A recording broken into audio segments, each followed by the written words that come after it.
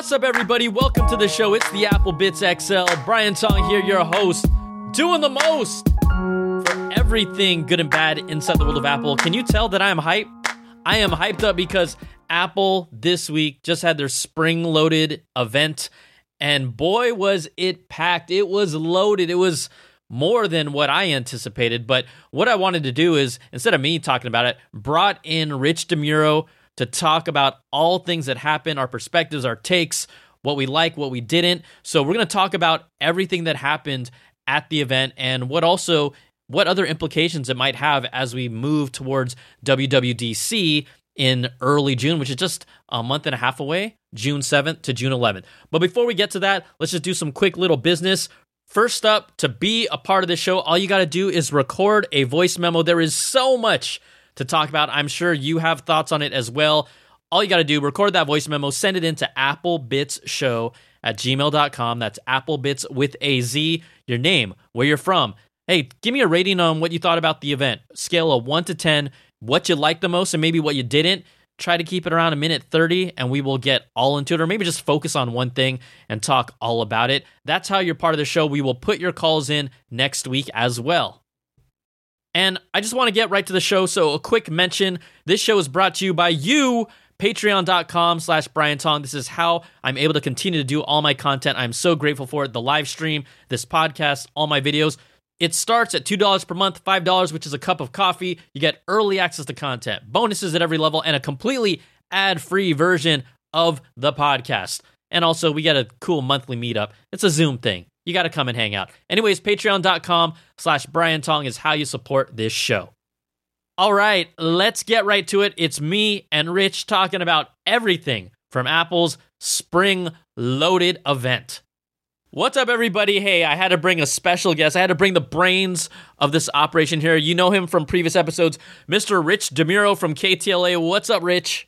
Hey, Brian, thanks for having me on. Oh, man, love having you here. We're going to talk everything Apple, the whole Apple event, our hot takes, our quick takes, the good takes, the bad takes. But I want you to kind of tell our audience where they can find some of your work if they're not familiar with you.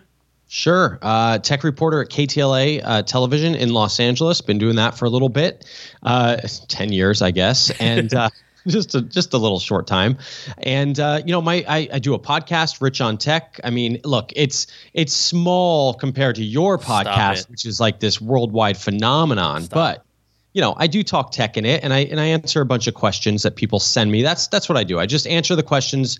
They see me on TV, they email me, and they Instagram me, and they just say, hey, Rich, I have a question about this. And that's what I do. I just take an hour to answer those questions. I think it's a lot of fun. So that's Rich on Tech. And then, I'm on the Instagram, all that good stuff. So it's fun. I love this stuff just as much as you do. And it's so fun to talk about it. Yeah, I mean, Rich and I go way, way back from those days at the other place. So, I mean, it's always fun to talk to you. And, this event was jam-packed with stuff. They teased it as spring-loaded. And I remember when I saw the invite, I'm like, okay, how much are they going to really pack into this? Because this is going to be their first event for the year. But oh my goodness, in an hour? You're telling me they packed that many things into it? We had AirTags, Apple TV, iMacs, iPad Pro. We had an iPhone 12 purple. And then, a couple, side software announcements. But this was a jam-packed event. What did you think about it, Rich? Well, like you said, the jam-packedness is 100%. I mean, I felt like this event was on. You'd ever hit that 2 times button on the podcast app? I felt like someone had hit that because this was such a brisk pace that I'm sitting there. I tried to start like tweeting along or writing notes, and within a minute, I threw everything up in the air. I said, okay, I can't do anything. Like, I'll just sit back and kind of just do what I can to keep track of this stuff. Like, just absorb it. And then later on, I'll just kind of go through it all. But yeah, a lot of new stuff. I mean, the purple iPhone, you joke, but I don't joke. I love it. I love it. I love it. I mean, people love, to get their gadgets in different colors. I think Apple has definitely done a great job of coming up with unique varieties of their products. And, I think you slap a case on it. So what's the point? But hey, you still got it at the end of the day. When you go to sell it, it's purple. When you go to trade it in. Hey, so, the event also, I was looking down at my watch because I was doing my live stream. We literally hit the 20-minute mark and they had started talking about iMac. So in that time, they were basically already onto their fourth product in the first 20 minutes. That was wild. Yeah, and I think that they definitely mastered the art of the virtual event, the all digital event. I mean, the thing that's lacking in the all digital event is really the hands-on. Like, the best part about any Apple event is to go hands-on with this stuff after they announce it. And that's where you get, Apple only gives you kind of half the story with their announcements, and then they leave it up to the reporters to act as little sleuths. And you go into this room and you kind of say, okay, it does have that connector. Okay, it does have that. Okay, the software does do that. So that part is missing, but it's still really fun. And in this particular announcement, the AirTag really stood out to me as kind of the most interesting thing for the average person that's going to buy something from this event.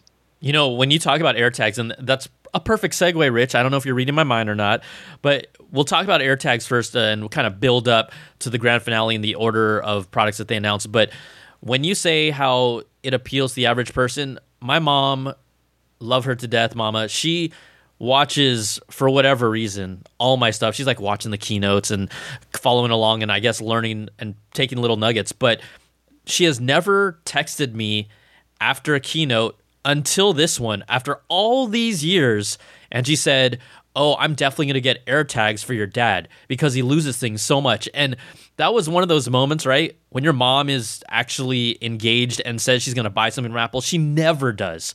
Yeah. I was like, this is going to be a success, even though maybe we in the tech community, because we've heard about them for so long, because we've known about them so long, we've kind of poo-pooed them because it's like, okay, when are these things going to finally come out? But I enjoyed actually seeing them launch them. It pretty much did everything we expected. I thought the way that you can, with a precision tracking, you can find them, that was fun. But even Apple, they didn't really dwell on it too long. It was a real quick announcement, and they're like, hey, we already know, you kind of already know about this, but man, $29 for one, which was lower than what we kind of had heard expected, and then 4 for $99.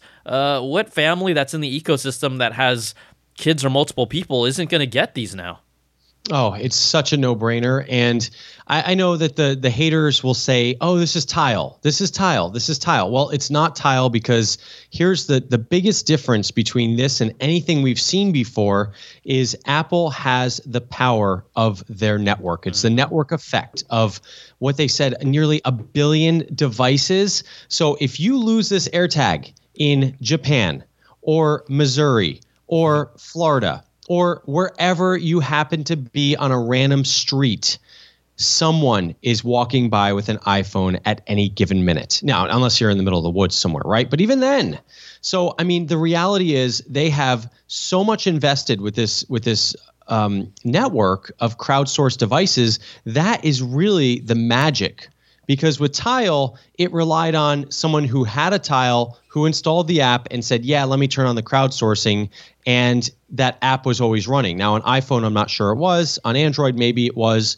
But the reality is this is just so much better. And it's going to work. It will. We're going to hear stories. And this, by the way, is going to be great for Apple, the PR of people finding stuff. I found my lost dog. Oh, we were reunited. I mean, just the first story, we're going to hear it within weeks. Yeah, that's a great point, just the PR, because, we saw how the Apple Watch, we started hearing stories about, it literally saving lives, and it became part of the narrative of that product. You don't hear any other product because of the adoption rate of an Apple Watch versus, other products, Android watches, Samsung, you had, Fitbit trackers and things like that. We don't hear major stories and constantly about that.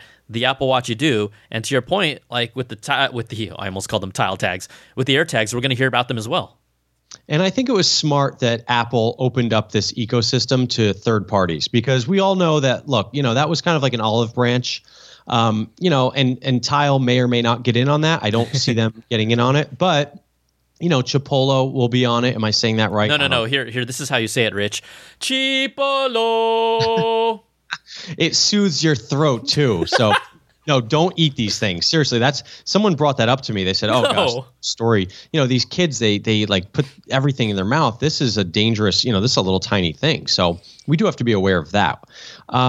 But so you've got the Chipolo, you've got all these bikes that are going to have this, and I know you talked about this in a previous podcast because that was a couple of weeks ago news. But it's still huge that this Find My network is not just for this. And I think it's one of the most powerful things that Apple has opened up since they've used their superpowers for all kinds of things over the past couple of years. I 100% agree with you. I remember when we first talked about, or when I first heard about them, I'm like, this is going to be one of the biggest things that they have, because the cost of entry is super affordable. Let me think about this. Other than maybe a charging cable and maybe a small little 5-watt adapter, this is probably their cheapest product. But it's not an accessory. This is an actual product and a platform. This is going to be, I mean, I know people might think that we're hyping this up, but I think this is going to be a really, really special part of it, and of the Apple quote unquote ecosystem. And the biggest thing when I say the word ecosystem, if you didn't think something else was going to lock you into Apple's ecosystem more, this is going to be kind of, to me, like that kind of final nail in the coffin of, you know what, once you're using AirTags, you're not going anywhere else. It's game over. And let me give you a good example. Number one, the brilliance of this is so unlimited. The more I think about it, the more it's just like, why would you not have this on, number one, the Apple Pencil? Like, will they build it into that? Probably. Your AirPods. Cases, I don't know, maybe not your iPhone case, because your iPhone is, by default, you can find it. But, anything else that you can think of that you might use, a wallet could have this stitched into it. I don't know. I mean, there's just so many possibilities. But I lost my AirPods Pro, I think it was last year, whatever it was. But I was eating lunch at a table, and I put them on the table. I used them, and I put them down, and they just disappeared. I never saw them again. And I walked around the little hotel grounds that I was at for maybe a half an hour looking for them, retracing my steps. If I had a case that had, one of these trackers in it, I mean, boom, it's not only findable, but if I probably had an iPhone 11 at the time, it would lead me right to the thing with that UWB or whatever, that U1 chip or whatever it's called. I mean, that's pretty magical. And the fact that this just opens up so many possibilities for so many things. Kids, people are going to put them in their backpacks, and we should also talk about the privacy implications too, because Apple recognizes that this could be used in an evil way as well. Yeah, and I think I didn't get into the specifics of it all, but there's different things that happen. Like if your AirTag has been idle and not, I think they said 3 days or so, it'll just start automatically making a sound. Right. Like if you throw this into someone's backpack, to see where they go for the next, which, I mean, I didn't even think of that, honestly, until I started reading on this. I'm like, ooh, that's kind of a liability. So, yeah, it will start chirping on its own. So you're like, what's that chirp I come home to every day? Why is my living room chirping? Yeah, and that's really, they had to, when you think about this, of all the companies that are going to kind of deal with the privacy issues involved with a product like this, I know that they thought in and out about this, because this is that is one of their tent poles as a company. And I think as time has gone on, it's shown to be more and more effective, and more consumers are saying, I actually do trust Apple versus all the other tech companies. So when you talk about some of these other trackers and devices, whether or not they're going to be part of this Find My accessory network, people are also going to say, oh, I trust Apple's more than anyone else's as well. So this is so layered.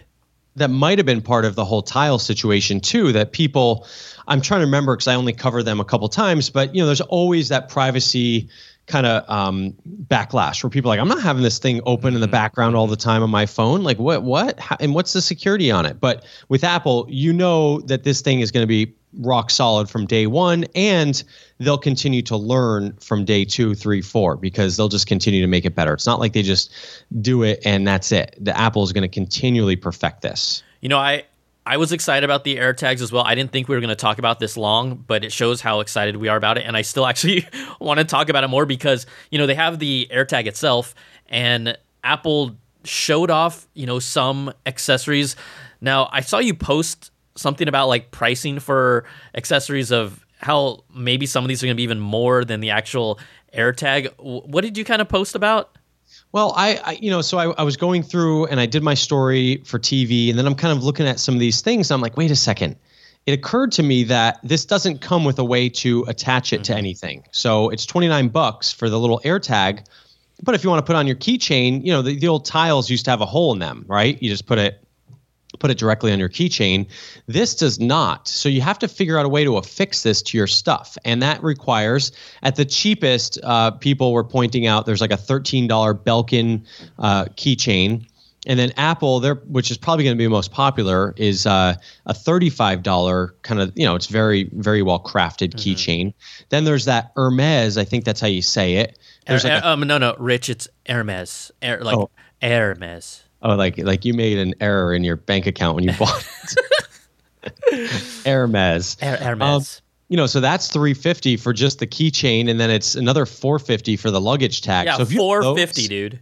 Oh my gosh. I mean, I'm looking at my Amazon Basics. I'm eyeing some Amazon Basics luggage. It's like, I don't think I could put that on there. I don't think it'd be allowed. It would be like two magnetic poles. Like you try to put them close to each other and they would just repel, Look, I think that first of all, the Hermes stuff is so ridiculous. Like, come on. $449. I know someone's going to buy it. Apple's clientele. Someone, $450 is not a lot of money. And so, and amazing for them, right? So congratulations. It's good to have choices in this world. But also, Rich, if you do buy the kind of AirTag Hermes line, we have to mention that it does include an actual AirTag that is engraved with the Hermes logo on the AirTag. So you're actually getting a deal. You're getting a deal. Okay, so subtract $29. Okay, Yes. so I like that. Yeah.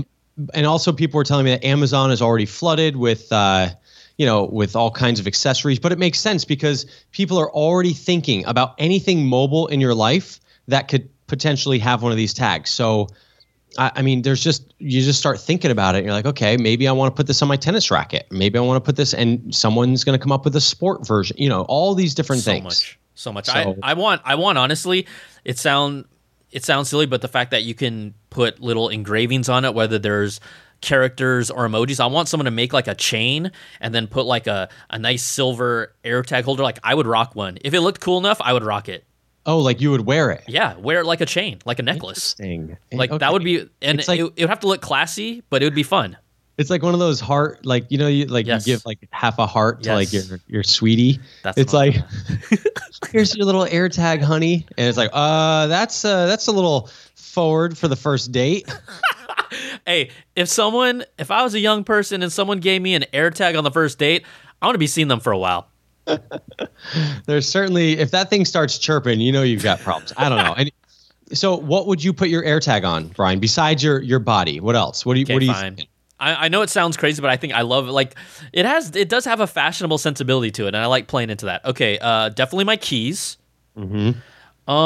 Beyond AirPods. That, well, AirPods, I think to your point, eventually the tech will get small enough where they can start building it into everything. And so I don't know if the next gen AirPods Pro maybe has a U1 chip in it, because the Bluetooth, they still have to be in range to make a noise, and they have to be like out of the case. So that I've never actually used it. It did not work for me when I lost it. Believe me, yeah. I tried it. No sound, last known location was the table I was at, and that was it. And so it didn't really help. And, so the idea that you can use this chip to, direct right to it is much better for the precision finding, right? Yep. I would still affix one to an Apple remote, whether it's the new one or the old one. We just found out that the new Apple TV remote, Siri remote, does not have a U1 chip in it, so it does not support Find My. We'll talk about Apple TV next, but no, I'm jokingly saying it when I'll affix one to an actual Apple TV remote, but I kind of want to in a way. Especially with kids, my remote goes missing all the time, and all I would need is that chirp, so I don't even need the location, just a chirp, to sound it off, and that would be good. Did they play the chirp noise yet? They didn't. I didn't think so. So not I heard. I'm curious what that sounds like, because sounds are kind of. I'm just saying. I'm drinking the Kool-Aid. I'm sure Apple spent many dollars on the perfect sound for this thing. It's not going to be one of those tiny speakers that's tinny and like teet, teet. No. It's gonna be something beautiful. It reminds me, this is a total random tangent, but there was a time where Justin Bieber was interviewed about a song, and he's like, yeah, I really use these expensive sounds to produce this, and everyone kind of ripped on him because they're like, expensive sounds? Come on. Like, we know about plugins, but I'm sure actual Apple did their R&D, and that would be actually a fun story to see if you could. Of course, you would have to be able to get access of the crackhead team that had to decide on the Wait, AirTags chime. Well, they look. I think it's Crack Team. Crackhead Team is something totally different. Hey, it's 420 for the event. I'm loaded, baby. Spring loaded. Spring loaded. So just to remind people, you can actually pre-order the AirTags this Friday. They'll be available April 30th. $29 for one, $99 for a pack of 4. I'm definitely probably going to go for the pack of 4 and just whether I give one to my mom and split it with my family or just keep 2. But I'm going to get the 4-pack. Yeah, I think that's the best way to do it because you'll find a couple places to put these things. So, and I'm curious, again, this goes back to I think a lot of people want to see how these work in everyday. People are asking, can I put it in my car? And I'm like, well, probably. So I think there must be a honing in. So like, let's say, because it chirps if it's not seeing, like you said, 3 days or whatever. Yeah. So it must check in. Like it must know that people are going to put this on things that are not always going to be near them every day. Like maybe you put this on, like I said, your tennis racket and, it stays in your garage and you pull it out once a week. So is that thing going to be chirping in your garage for, Wednesday through Saturday? I don't know. So these are like, this is why we test stuff and try it out and then report back. I'm going to go out on a limb and assume that it can somehow connect to your local Wi-Fi network and see that device if it's within range. Because otherwise, to your point, if it's in your garage and it's just there for 3 days and all of a sudden it starts chirping, well, hopefully your Wi-Fi at least reaches to your garage. Maybe it checks in through multiple ways, right? Yeah. Not just by walking by it with your phone all the time. I had some ring lights put up the other day, and the TaskRabbit guy who did it, he's like, your Wi-Fi actually works outside. I said, yeah, I know. Like I kind of know a thing or two about this stuff. He's like, most people's does not. He's like, and they find out when I put this stuff up high and there's no connection. I said, yeah, I've got Eero. So anyway, just a side thing. It's just humble brag. Rich just dusting your shoulder off when it's one of these things that people didn't realize that Wi-Fi doesn't really extend out to your house until they got their first Ring video doorbell, and it's like, the signal. People used to say the Ring video doorbell was so horrible, and the reality was it wasn't the doorbell; it was your Wi-Fi connection that was just not really meant to go outside at that point, So anyway. So quick side note for people that want to know, the AirTag themselves have roughly, according to Apple, over a year's worth of battery life with everyday use. And then it does have a removable cover that you can have a user replaceable battery and just use kind of one of those coin cell batteries. It's the standard, what is it? The CR232, just to let people know. Yep. So they don't have to worry about that. Okay, let's talk about Apple TV. I'd love to hear your impressions and what stood out, what didn't, and did you care? I don't care because I think Apple TV is, I don't notice anything wrong with Apple TV right now. And I don't see that they added anything new perhaps, except for the remote, obviously, and the calibration. So those were the two things that really stood out to me. I think the remote is huge because the dedicated power button, the dedicated mute button is great. And, so I think that's good. And they recognize the fact that other remote was a little tired. And, when it comes to the speed, I mean, these Apple TV apps continue to get bigger. But the reality is I've tried so many streaming devices. Clearly, it does not take a lot of horsepower to stream stuff. Now, maybe in the formats they're talking about, this new 60 frames, you know better about that stuff than I do. But I'm sure it'll be better at handling that without dropping frames or something like that. Yeah, the Apple TV, even with all the tweaks they did, I'm still not going to use it any different. Even when they had the color balance calibration to optimize when you have those moments where you're going to AirPlay content from your phone to your TV, I think that's a feature that, hey, that's cool. It's nice that you have it. But I think 99% of people will maybe only try it once. And first of all, I don't know how often you throw photos and videos to your TV, even if it's, let's say, 6 times a year. I don't think you're going to be doing that calibration every time. I don't think it matters enough for someone to let me run through this process, hold my phone up to my TV just so I can get what in my mind is the most optimal picture. I mean, my parents are still on a 1080p TV and they think like 4K is like a foreign idea to them. And so I think of the general consumer that I like that it's there, but that does nothing for making me say I've got to get this new Apple TV. Yeah, 100%. And I think it's a nice thing to have. And if you think about it, it probably goes along with the person who is more of I mean, you are kind of a video file, audio file, like you know your stuff, but again, it's not enough to push you to upgrade for $180. And I think that that's probably across the board, but it's a nice feature to have. Now, this is a feature that could theoretically come to the existing Apple TV unless, I mean, don't you think this could be a software thing? Yes, I don't. This is again. I haven't been able to talk to the Apple team specifically about the new Apple TV yet, and have any briefings, and I don't know if I will. But for like you said, it reminds me of things like I think back in the day, Apple said, "Oh, Siri can only run on this iPhone because it has this processor," and later on you find out to be like, that's not true. And I don't know if that's one of their ways to try and move people forward. Maybe it is, maybe it isn't. I mean, I'm not going to accuse them of that, but I don't know. I just don't see how I feel like the phone drives more of this if that's the actual tool that's doing the calibration that could even just send this data to the Apple TV. Or is it really like the Apple TV has to be a part of it with the A12? I think if I recall, I think they might, the older ones might have like an A8 processor in it. I'd have to double check though. And the other part of it could be not necessarily the calibration part. It could be the audio or the video that it's sending out. Because the way it works, it's so you hold your phone up to the TV, it gathers the data from the camera in your phone, it looks at the screen, and then it calibrates. But on the Apple TV side, and the whole beauty of this is that you don't have to dive into your TV settings. So the Apple TV actually changes its output to say, okay, we're going to tone this down, we're going to tone that up, we're going to tweak this, whatever, to match what we think should be the perfect situation. So maybe the older Apple TV doesn't have the ability to do that, to switch its output. I don't know. No, that's a good point. I thought that was interesting because, you worked at the same place I used to work at, CNET, and David Katzmeier, he's built a name for himself on, you Google like these TVs and perfect calibration. And it's kind of like a popular thing. Like I've done it with all my TVs.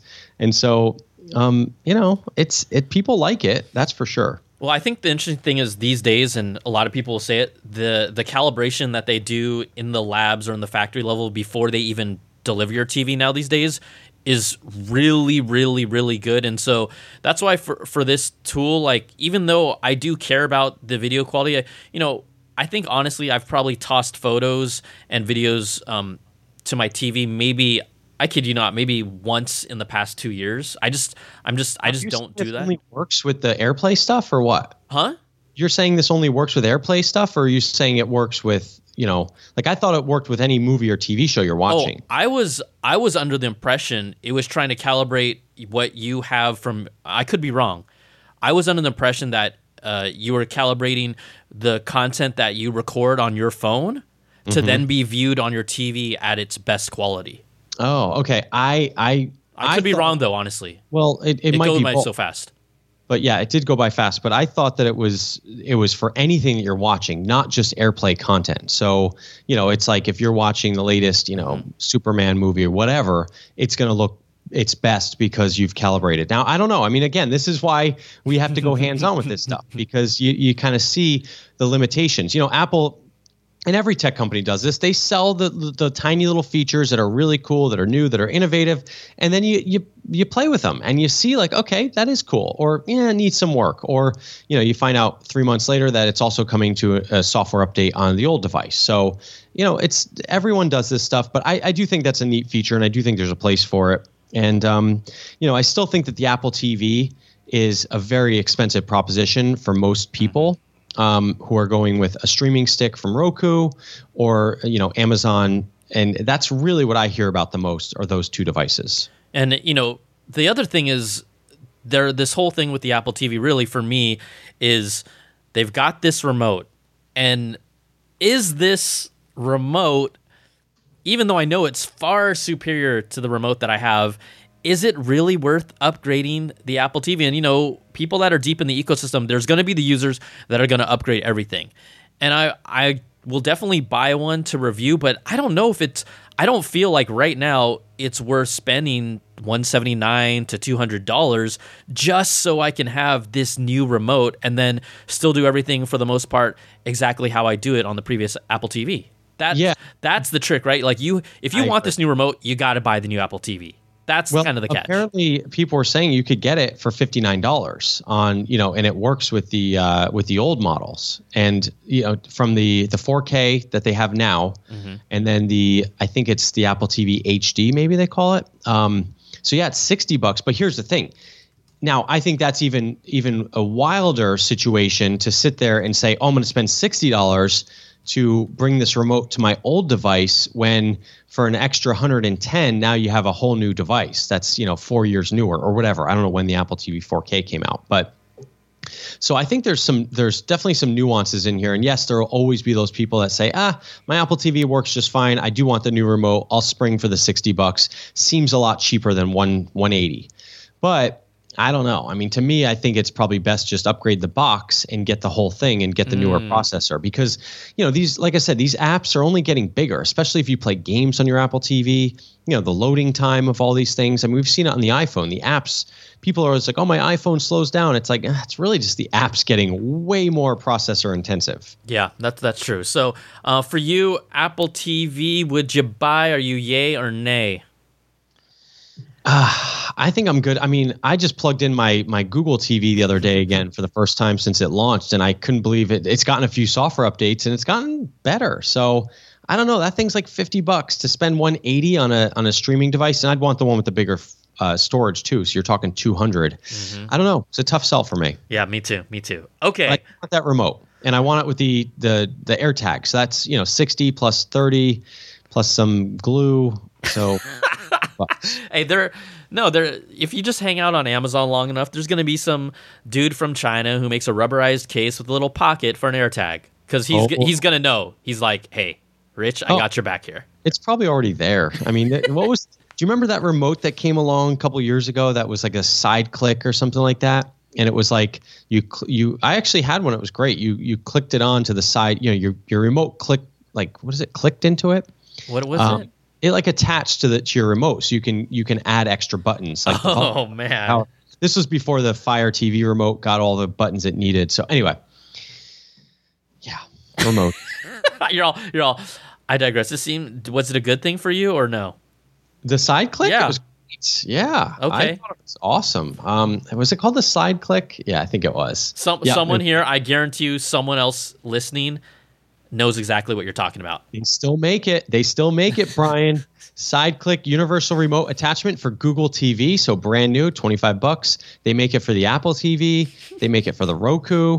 So yeah, it's still going. This segment was not sponsored by SideClick, just in case someone was wondering. Okay, all right, let's talk. We started getting to the big boys, the featured products of the keynote. iMacs, the M1 iMac. Now, I have my thoughts, but you're my guest, and so I'd love to kind of hear your first take. It looks beautiful. Yeah. It's so thin. It's just exactly what you would imagine Apple would create, right? It's this great update to this computer. I mean, this thing just keeps getting thinner. Now it looks like an iPad on a holder, Yeah. And so I think it looks good. I think it's a nice computer. I think the situation for me, I didn't like the 256 storage. I think that's kind of a bummer as the default because a lot of people, let's be honest, go with the default. And 256 in this day and age with all the photos we're taking and all the videos, it's just, that's not enough. That doesn't cut it anymore. I mean, you get that in your phone now. So I think that was kind of the bummer. But otherwise, I think it's going to be this M1 chip has really, it's really just exceeded all expectations, I think. With this M1 iMac, I just thought it was really interesting to hear so much chatter about how people were turned off by the design, and I wasn't turned off by the design of the gates. I mean, I think it's gorgeous, and everyone. It's so interesting what people get fixated on because people are like, oh my god, its chin is so big, and they just want to like knee jerk react it. And when I'm looking at this thing, I'm like, look at how thin that screen is. It's basically just a screen with a chin that's as thin as the screen to put the components. Like, I think in person, this thing's going to look really impressive. But when you look at it through a video and you don't realize it's 11 and a half millimeters thin for that entire upper body, and they've really squished down the size of it. I think it's something like, whatever, I just remember these numbers because they keep pounding in my head, 50% less mass, and then the actual footprint is 30% less, so the stand doesn't bow as much as the current iMac design, and what that allows is that you save 2 more inches of desk space as well to really push it against the wall if you want to. I think the design is super thin, and I also think people almost want the rumors to be true, and when they're not true, they kind of get mad at it. So they're getting upset about something that's unofficial. And I think if we never saw all those leaks of the new iMac, and we're pretty sure they have another iMac cooking. They're not done yet, but the new iMac will be a bezel-less iPad-like design on a stand, and everyone expected it to be exactly that. And when it wasn't, they decided to just obsess about things that, to me, weren't worth obsessing about. And that will happen. That will get there. Apple, just look at the progression of this particular machine over the past decade. It just continues to get refined. I think the bigger thing we're seeing here is really Apple has a lot of stuff right now when it comes to computers with the laptops and the desktops and then also the iPads. And they're all kind of starting to do the same thing, but like in different ways. And so I think that's going to be a little bit more of an issue for people it's like, okay, well, do I get an iPad Pro with this keyboard case, or do I get this iMac? Because, it's just, there's a lot of like decisions to be made when it comes to this stuff as a lot of these form factors get similar. And, but the functionality is very different. So to me, this iMac looks like an iPad on a base, but the reality is it's much more powerful. It's a desktop computer versus iPad OS. So I don't know. It's just, but I'm sure people have thought about putting an iPad like that, because you can. Yeah, and look, it's so thin that the headphone jack is actually on the side of this machine. It's not on the back; it's on the side, which is kind of crazy. Now, you kind of touched upon some of the configurations earlier, and it can get kind of turn into this like tangled web of what can you do and what can you not. And I kind of looked at it a little more closely, and the thing is that it does start at $12.99, and this is for the 24-inch iMac. But if you really want all the features, the core features, the new features that stand out, you kind of have to jump up to the $14.99 level. So I'm just going to kind of try and quickly break it down for people. What's the differences between, basically there's 3 configurations they offer you, but there's the base model, and then there's kind of the middle tier and higher. But if you really want to talk about the base model, which is $12.99, that comes with an 8-core CPU and 7-core GPU with the M1 chip.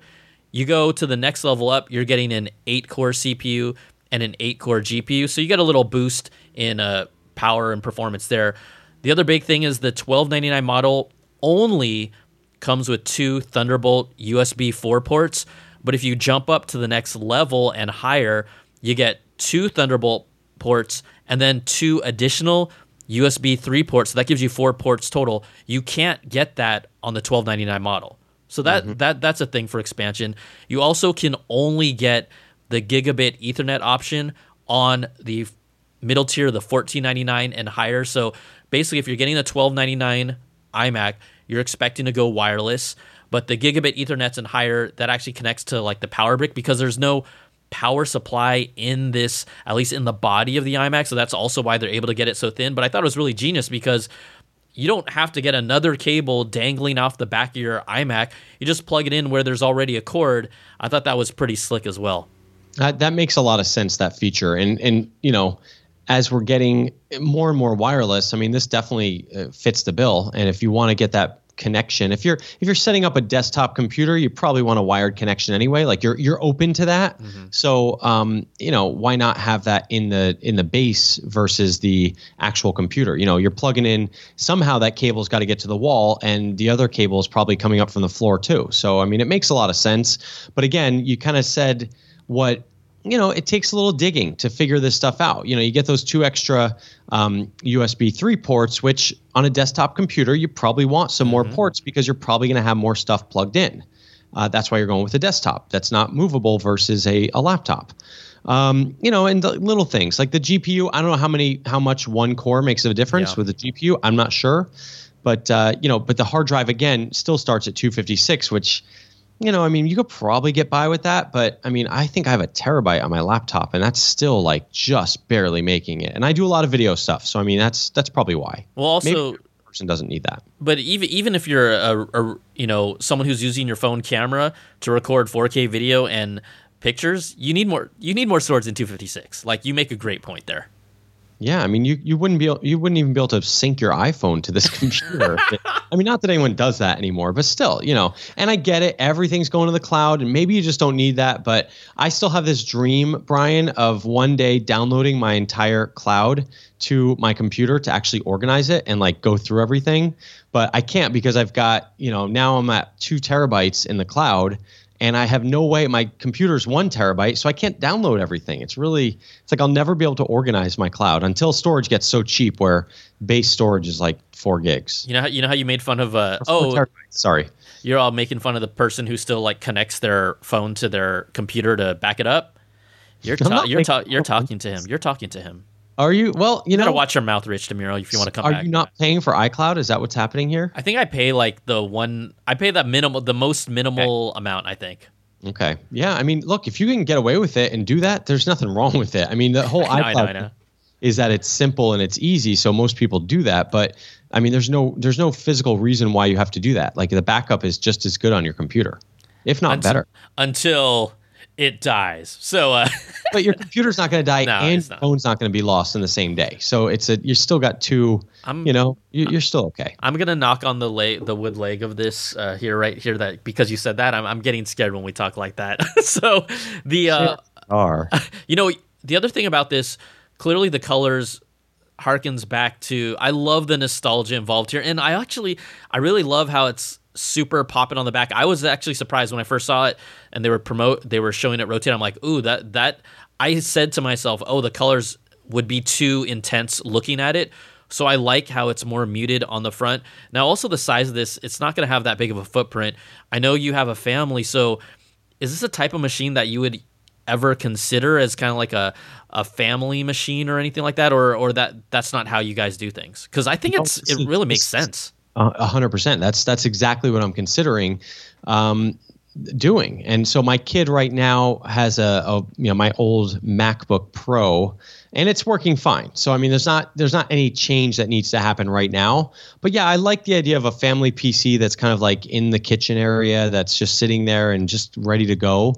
And this definitely, I'm not going to buy. Let's put it this way. I guess to put it in a different way, I would not buy a laptop to replace the laptop because my kid doesn't need a laptop, so like this is more affordable than a laptop because it's a larger system. So, I just have to figure out the storage situation.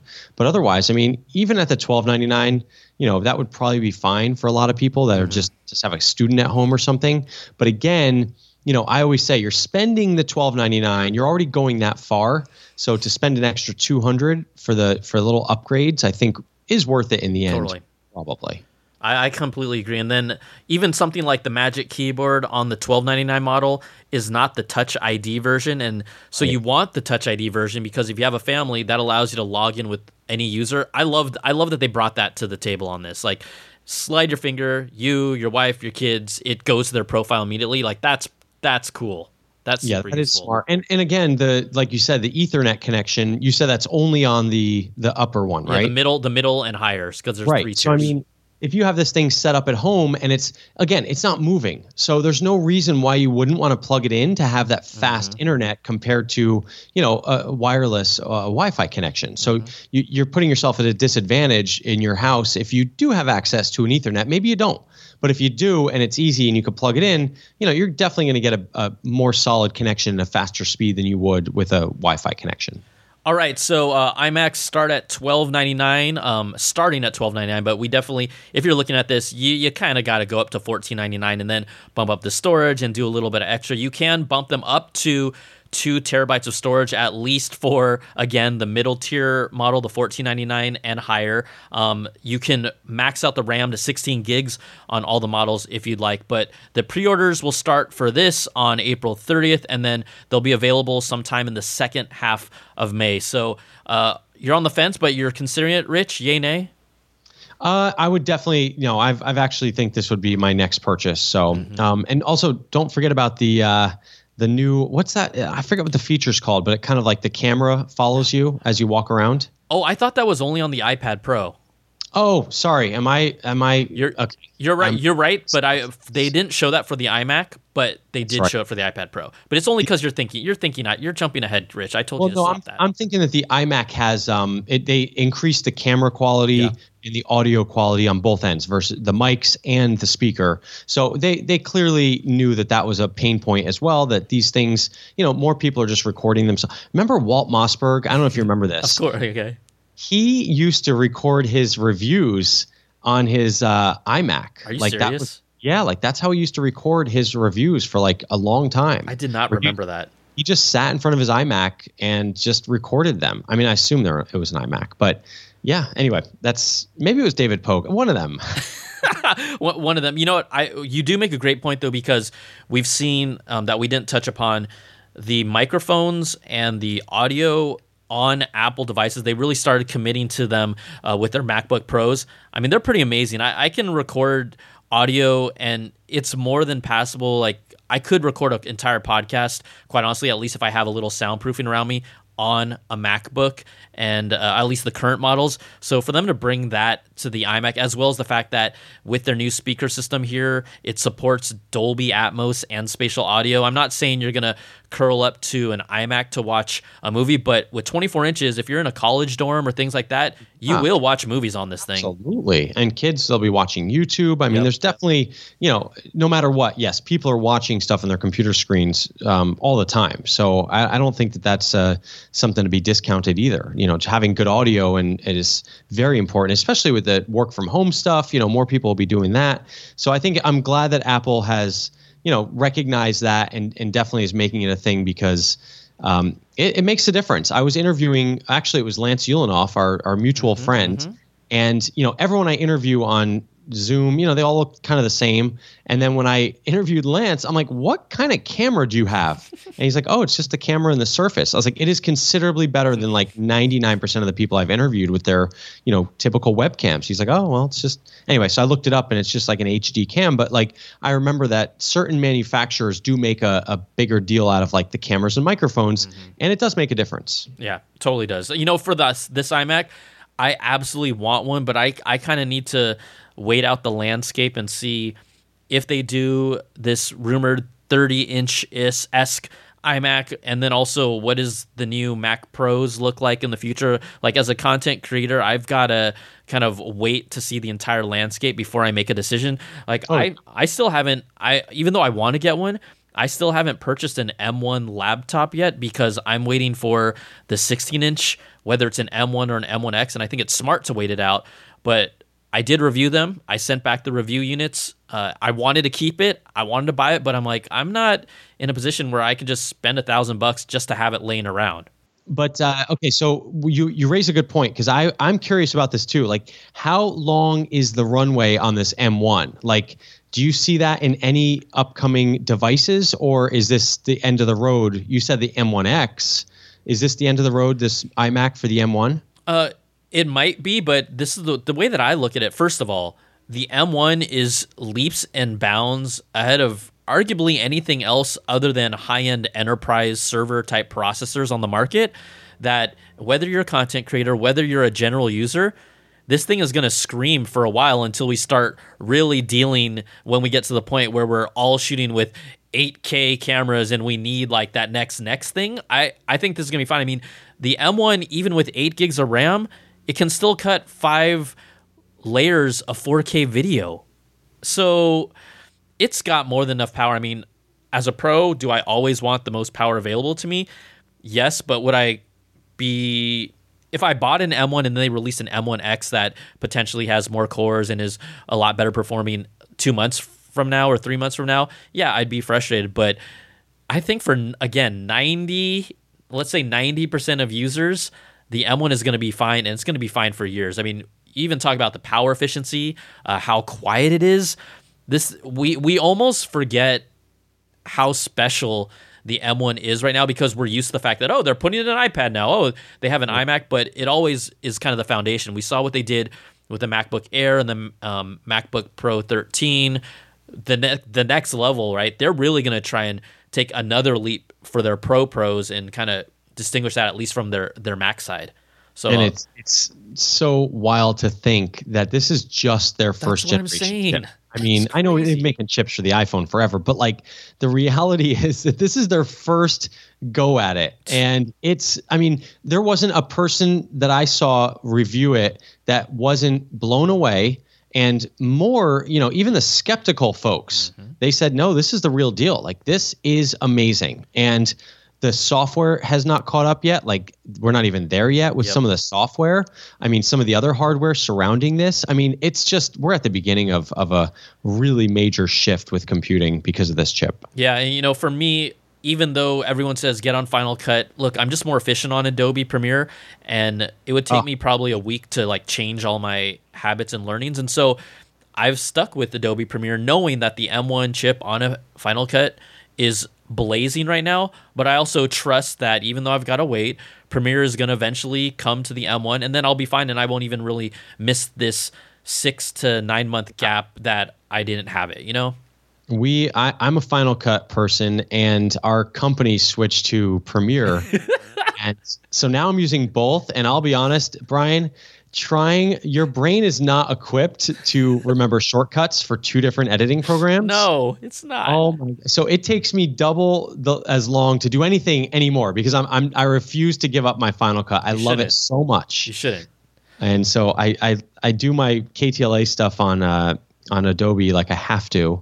And then I just use Premiere Final Cut whenever I can, and for my stuff or anything I do. I know though that let's start talking about the iPad Pro and kind of transition over to it because we're talking about the M1, we're talking about the speed.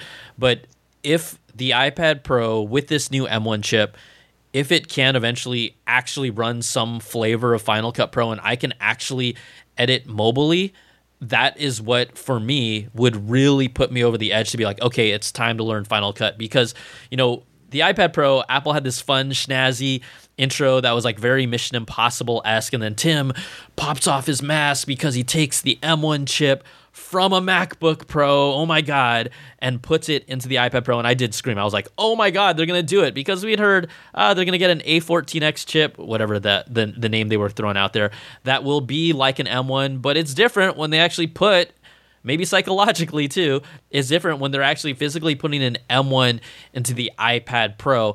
And I felt like this was just, I don't know if this is or not, but by putting an M1 in an iPad Pro the way they did, you've got, because WWDC is coming in a month and a half, which is a really short time, I've got to imagine they have more to show us with the iPad Pro than they did, and they couldn't, and I'm hoping that that's the case. Maybe I'm being a little optimistic, but you don't just throw an M1 in the iPad Pro and say, oh yeah, it works with everything that it works with, without something radically changing with that device as well. That's how I feel. And what do you mean when something changes radically? Are you just talking about the editing software or something more? More from a standpoint of finally giving us some sort of pipeline to go from tablet to desktop from a Mac user's perspective. Like that's deep in the ecosystem. Whether it's I've been begging. The iPad Pro has never reached and even come close to utilizing all the power it has. So it's funny. They're like, hey, we got an M1 chip in the iPad Pro now. It's 50% faster than the iPad Pro 4th generation. But I laughed because I'm like, yeah, but we still never even used like half of the power of that thing. And so because of the fact that it's now an M1, right, it can run, there's the hooks between the softwares there. I'm just hoping that we see something that, whether it's a change in iPad OS, we've got a Magic Keyboard now in year 2, things like that have got to change where we'll see if they push us a little more towards even more PC-like use or not, even though I know that the iPad is really, Apple wants it to be its own thing, like not like a PC. They want it to be its own thing, even with the Magic Keyboard. for me, it's a dream scenario. I'm looking at my laptop right now, and it's basically, it's an iPad with a keyboard, except there's no touch. And there's things you can do. Like, to me, like, I don't really want to watch Netflix on my laptop if I go on a trip, like a business trip. But to me, it feels like, if you have an iPad, that's, there's just certain ways of using it that are a little bit different than a laptop. And I also would love to be able to, I would just love to have one device that's everything. And so, if you're going, I always think of traveling because that's kind of what I do. And, it just would be so nice to have that flexibility to go from like business productivity to, watching a movie or just kind of doing things that you do on the iPad, like surf the web in a different way where you're kind of like the iPad's in your lap or you're browsing the newspaper. So I just think that lends itself better on, like, yes, of course I can go to, wallstreetjournal.com on my laptop, but that's different than like flipping through the app, Well, I think you make a great point though, Rich. Like, I have said for years, the iPad Pro is the most intimate piece of tech that I have because I can sit and read and lie down and use it in all these different positions that you just can't with any other tech product, quite honestly, that has a screen like that. And even when you talked about, I'd rather watch movies on an iPad than on a laptop, and I 100% agree with you. It's such a first world luxury. But it feels like a theater. It feels more like a big screen theater instead of you're looking at the keyboard, right? You're seeing this glow and everything. 100%. And it's like sometimes I'm just like, oh, it'd be so nice if the keyboard just folded backwards and I didn't have to see it. It feels like I'm working if I have that, And so I don't know. We'll see. I mean, editing is the big thing for me now. I mean, I've been editing more and more on my iPhone, social media stuff. So I think it could be done on I've never actually edited I've never edited anything on a tablet. So I should try it and see, but I've definitely done it on my phone, but I never even thought of doing it on the tablet because, the video is native when you shoot it. For me, if I do like a social media video, I'll shoot it on my phone. So the video lives on my phone and it's just easier to kind of edit it on my phone. But if you're taking, 18, 25 clips and then, you got to transfer them to your iPad and, somehow you can airdrop them, whatever. But it's still like a little bit, it's just easier just to do it on your phone. But I don't know. We'll see. Yeah, the thing is everyone that has edited video on an iPad Pro talks about LumaFusion. I mean, it was really funny because Apple, during the keynote, I'd never seen them talk about LumaFusion so much in my life. I know. It was like everywhere, right? It was like there's no time code on it. That's what kills me about LumaFusion. Maybe they've changed it, but I've tried, but as far as I can tell, I live and die by time code because I'll paper edit something and then give it to my editor and for KTLA, not for my own stuff. Like, I'm not talking social media. I'm talking like stories on TV. And we go by time code. So if you can't read the time code, that's kind of tricky. I can't log stuff on there, because if you log in real time and then he's using time code, it's like it doesn't match up and it's a whole big thing. So anyway, we digress. I think the ultra wide. Now, can I talk about the ultra wide? Let's talk about the ultra wide camera, the center stage. So this is the feature that kind of keeps you, framed up. We've seen it before. Google has it on their Nest Hub Max, and Facebook has it on their Portal, which we know is in so many homes. I was going to say, wait, I don't know how I do. But sadly enough, I know someone who bought it and I scolded them after they bought it. I'm like, why did you buy that? It's freaking Facebook with a camera in your home. Yeah, that did not do well, I don't think. I mean, look, it's just Facebook has a tough, they've got a tough road ahead of them, especially with this new iOS 14.5 coming out. It's a game changer on that. Yeah, it really is. But anyway, so that's it. And then, I like the cellular. The 5G is, it's a small thing, but 5G as that matures is really cool. It does have a lot of potential for like just not needing to find a hotspot, especially if you're dealing with like large files. And, we all know how insecure open Wi-Fi networks or shared Wi-Fi networks can be. I mean, usually we don't have a problem, but you never know. Well, I thought you were going to dig deeper into the ultra wide camera because that was okay. First off, we will talk about the display, but when I saw the center stage announcement, I was like, damn, I've needed that on my iPad so much because, my family's in the Bay Area. And I have nieces and nephews, we probably video call once a week at least. And that is probably one of the most crucial things that I need, is something where I can move around. It can track me. The location of the camera on the iPad Pro isn't ideal because it's not centered. It's Terrible. like it's off to the edge. So bad. It's off to the edge. There's no good angle on that thing. That's what I'm saying. And so I was like, damn, I would literally use that every day. So that was a key, quite honestly, that was a selling point for me and the M1, even before I saw the display. So I was like, okay, you almost have me now, Apple. Like, I didn't think I was going to upgrade my iPad Pro, but that is a huge difference for me personally. And the good news is that feature will trickle down to the $329 iPad over the next, 3 years. They got to get their mileage out of it on this one, but it will come to the other devices. And that just goes to show that, again, it's one of these places where Apple sort of knew there was a pain point, and people were, my wife took one look at I gave her the iPad to do a Zoom call one time, and she's like, this is horrible. She's like, it's the worst angle. I'm like, just go with it. It's like, So people notice these things. Just go with it, honey. And so yeah, that was there. And then, the iPad, the display, now that we're getting there, I did not expect they're calling it the Liquid Retina XDR display, but I did not expect it to be as good as what they showed. I mean, they're literally matching stat for stat.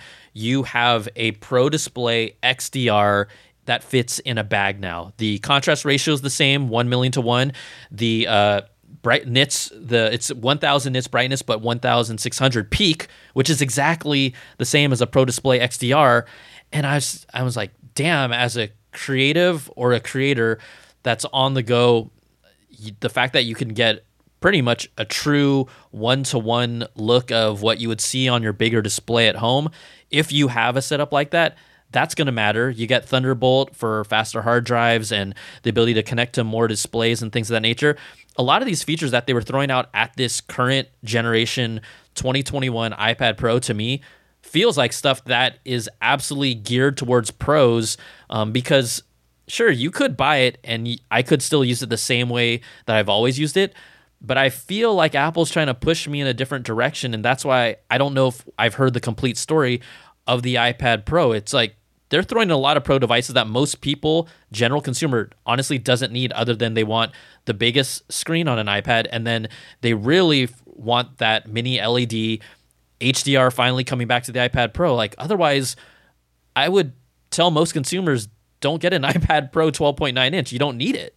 No, and they don't. And Apple knows that. But this is kind of like the thing with all Apple products. We've seen so many of their devices that are consumer grade, used by professionals and creators. And so I think Apple, of course they know that. Mm-hmm. And this is just one more example of that. And we're seeing, we're definitely seeing a continued drive for digital content creation and digital content consumption.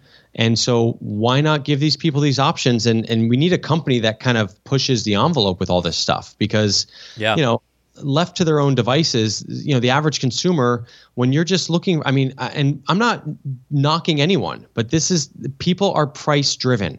So when they go into a Walmart, and I'm talking just, average person going, they go to the electronics section, and they've heard me, Rich DeMuro, tell them like what they should get when it comes to like a Bluetooth speaker. That's, $99 for the UE Boom, let's say, whatever. Mm-hmm. And they go in there and they see one for $30 and it's an off brand, and they go, well, how could it be that different?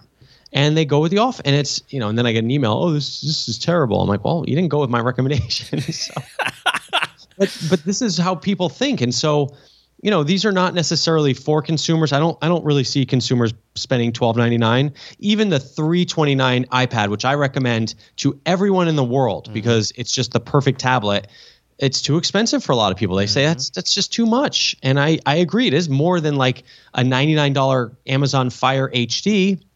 And they say, well, what does it do differently? And I'm like, well, they're like, can I play Netflix? I'm like, yes. And like, can I do my email? I'm like, yeah. And they're like, okay, well, what's the difference? And it's tough to explain the use, the daily like kind of experience of it. You know what I mean? Yeah, that's a great point. I mean, we're constantly following this stuff.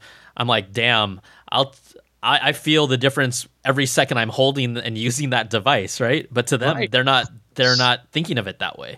Right. It's more price driven. Exactly. My goodness. Okay, so let people know, the iPad Pro with the M1, I went into that keynote not expecting to feel like I needed to upgrade. I went into that keynote not even wanting Apple to convince me to upgrade. But I'm pretty sure, I'm still not 100% sure, but with everything that I've seen, it sounds so silly that center stage is what is going to put me over the top to probably get this. But it's what's probably going to put me over the top to get this. I haven't upgraded my iPad since the 2018 model, and I hope that I can use it and kind of take advantage of some of these new things. But the 11-inch model is $799. That does not have the Liquid Retina XDR display. Only the 12.9-inch one does, so that lines up with what the rumors had told us or kind of informed us about. It'll be $1099 starting for the 12.9-inch iPad Pro with the M1. Here's the thing. If you really want to go ham, they hard as a mofo, for those that didn't understand that. The iPad Pro 12.9-inch can go up to 2 terabytes of storage the first time that it can do that. But I just played around. If you really want to max out the ultimate iPad Pro experience, you get the 12.9-inch display, you get the 2 terabytes of storage, you get the 5G and Wi-Fi cellular add-on. Your final retail price will be $2,399, Rich DeMiro. Wow, that's a lot. But there's not many people doing that. That's on par with a laptop, Yeah. And if you're, I don't know what the use case is, but look, if you're working on the road every day, I think that's more for someone who's doing business on the road that needs, maybe they're doing presentations. They want to, don't forget, there's a lot of people that are using their screen to show people stuff, right? They're like, it's in their hand and it's like, hey, let me flip through these slides. So there is a use case for all these different things. And, maybe you want to have your entire photo collection always on your iPad. Maybe you're a photographer and you want to have, as many pictures as possible that you can edit on there. There's just so many possibilities. And the one that you just mentioned is clearly the extreme case, but you're getting a good product and you're getting, the most use you can out of an iPad. It's by far the best tablet on the market today. Whether you're looking at the entry level price, even like to your point, the $329 iPad, like I would, other than maybe the Samsung Galaxy Tab S7 Plus, there's not another tablet that I would seriously ever consider over an iPad. No, and there's no apps for that. No. S7 Plus. The apps are, the beauty of the iPad is not it's the device. Yes, it's beautiful and it's well crafted, but the availability of these apps that you're going to have, like people always email me. They're like, oh, my kid needs an iPad, a tablet. Can I just get him, whatever? And I'm like, no, like if you want your kid to be like, not just downloading a bunch of random games that are, rotting their brain, like get them an iPad where they can actually do stuff. There are smart apps on there that you just don't find on the other ones. And I'm not knocking the Android side of things. It's just, the user base of the iPad is so broad. And the developer network is just so intense. There's just stuff you don't find on the other side. I heard the dad side of you come out when you said useless game that rots your brain. Yeah. That's Daddy Rich talking right there, man. Oh, yeah. But iPads are banned during the week in my house. Dude, my nephews, I don't know. They're on this stuff pretty hardcore. A quick side thing.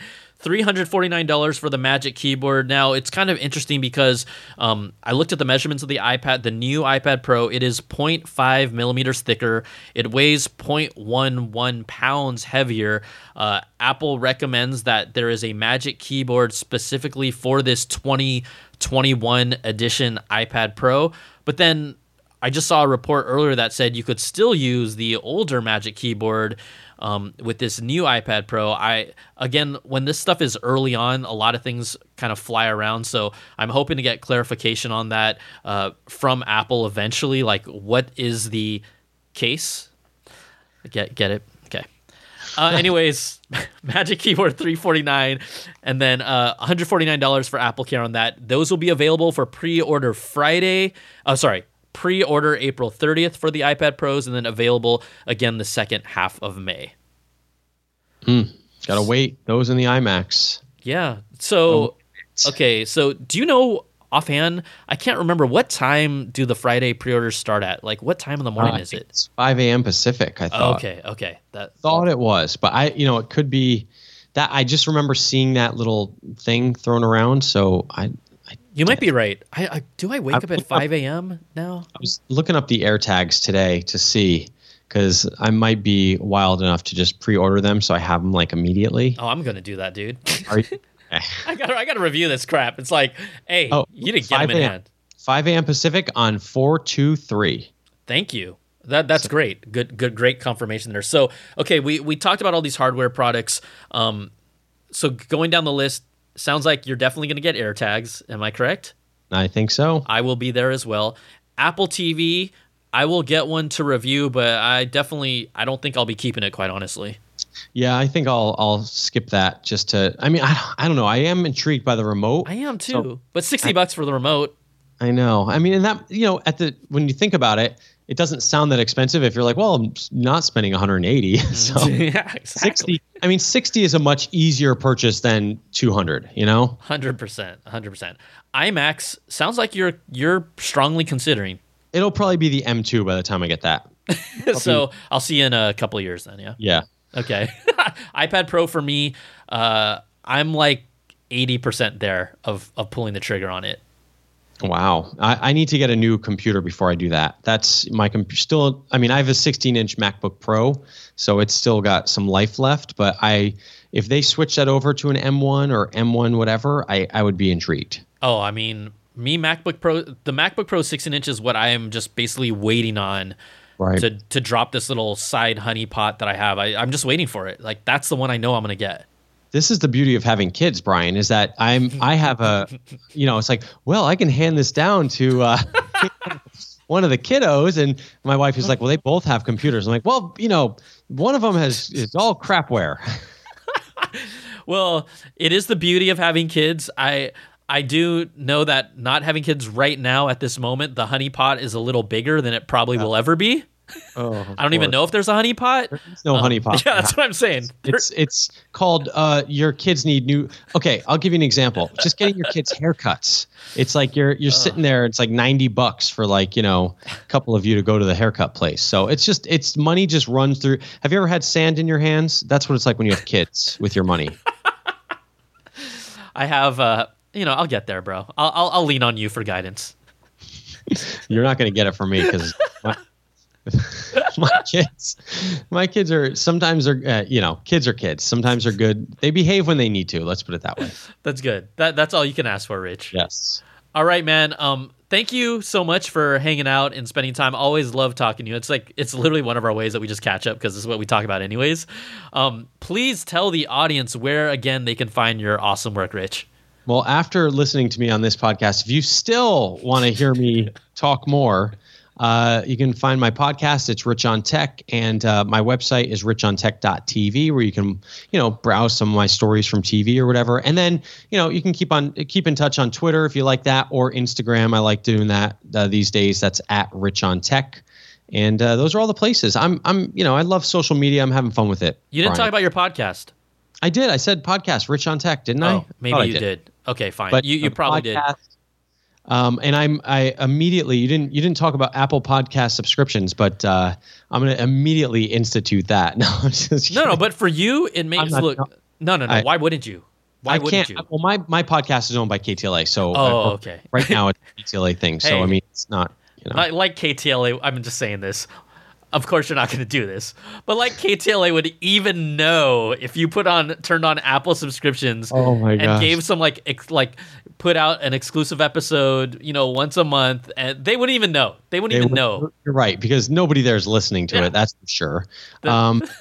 Yeah, but no, you're right. But I find that to be really fascinating. I think for creators like yourself that are independent, I think it's amazing. And you have to pay $20 a year to sign up for that, though. Well. Yeah, I mean, to me, it's what's interesting about it. I would have to see the platform. I obviously wouldn't put my current podcast on it because it's already independently and is helped funded by Patreon. Patreon.com/Brian Tong for those of you that are listening that can support it. But so I wouldn't put my current podcast on it, but maybe if I did another project down the road, I might explore it just to see what the platform's like. And it's interesting. So what you bring up is indicative of what a lot of people are trying to figure out. Is there's a lot of different platforms right now, already. And the unification of all these different things is tricky for a creator because you want to be there, but you're already doing one thing, and it's like they don't really play nice. So you got to, we'll all figure it out. I'm curious to see because in a weird way, Apple, who is arguably, was there in the beginning when podcasts started, they've lost that cachet where people think of podcasts with Apple now. I mean, you have Spotify, you have all these other platforms that have invested and are now really kind of more known as a podcast destination spot. And so until Apple starts maybe acquiring high-profile podcasts to kind of drive people towards this idea of their subscription plan, it's going to be interesting to see, because I think the dynamic has shifted of, look, I use Apple Podcasts, but they never had an option for me to try and monetize it. And I'm probably doing better because it's people that are supporting me are supporting all my content by sticking with Patreon and never going to Apple's platform. Mm-hmm. And that's a, and you'll just have to see, if the momentum shifts, or, maybe, ideally, in an ideal world, these things would play nice together. Like Patreon could somehow link up with Apple and give people their subscriptions that way. But, it's just, that's not the reality right now. And it's like, if someone subscribes to you or joins you on YouTube, do they get the Patreon stuff? It's a whole thing. So it's a, but believe me, we're just in the beginning of this independent creator phenomenon. So it will work itself out. It will just take a while. Yeah.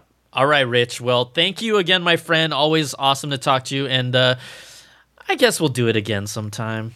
Oh, thank you. Thanks, Brian. Thanks for having me on. I really appreciate it. And it's fun to talk about all this stuff. All right, bro. We'll talk to you soon. Thanks. All right, so there you go. Rich and I talking shop. I'm sure we might have missed some things here and there.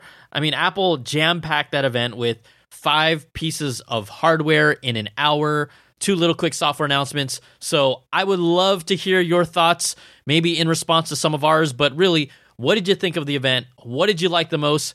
Some people weren't that impressed, but I've noticed this trend where people almost want to watch an Apple event and see something that Apple shows them that they want to buy. And if they don't, they think it's a lame event because Apple didn't give them a reason to buy something. I don't know if you've felt that or understand what I'm trying to say, but I saw that a lot in comments. I thought that was like kind of weird, but an interesting psychology of this anticipation and literally wanting them to give you a reason to spend money and in turn maybe feel good about that. I don't know. I thought it was different. So all you got to do, call in, record that voice memo, applebitsshow@gmail.com. That's applebits with a Z. All right, before we go, we got to give big thanks to our Platinum Apples. That's the $100 Patreon level. Thank you so much, Brandon Ledford, Gil Cabrera, Wesley Frater, Jarrett Lewis, Eric Cohen, and Atari Koenigsegg. Thank you for your continued support. Thank you to all of you. Wow, we keep on doing this. I am allowed to do this because of you. So patreon.com/Brian Tong is how you can continue to support this show. But we had a long show. We went deep. I want to hear what you all think. Call in. Let's have some fun. We'll talk to you all next week. That's going to do it for the Apple Bits XL this week. Take care. We'll talk to you soon. Peace.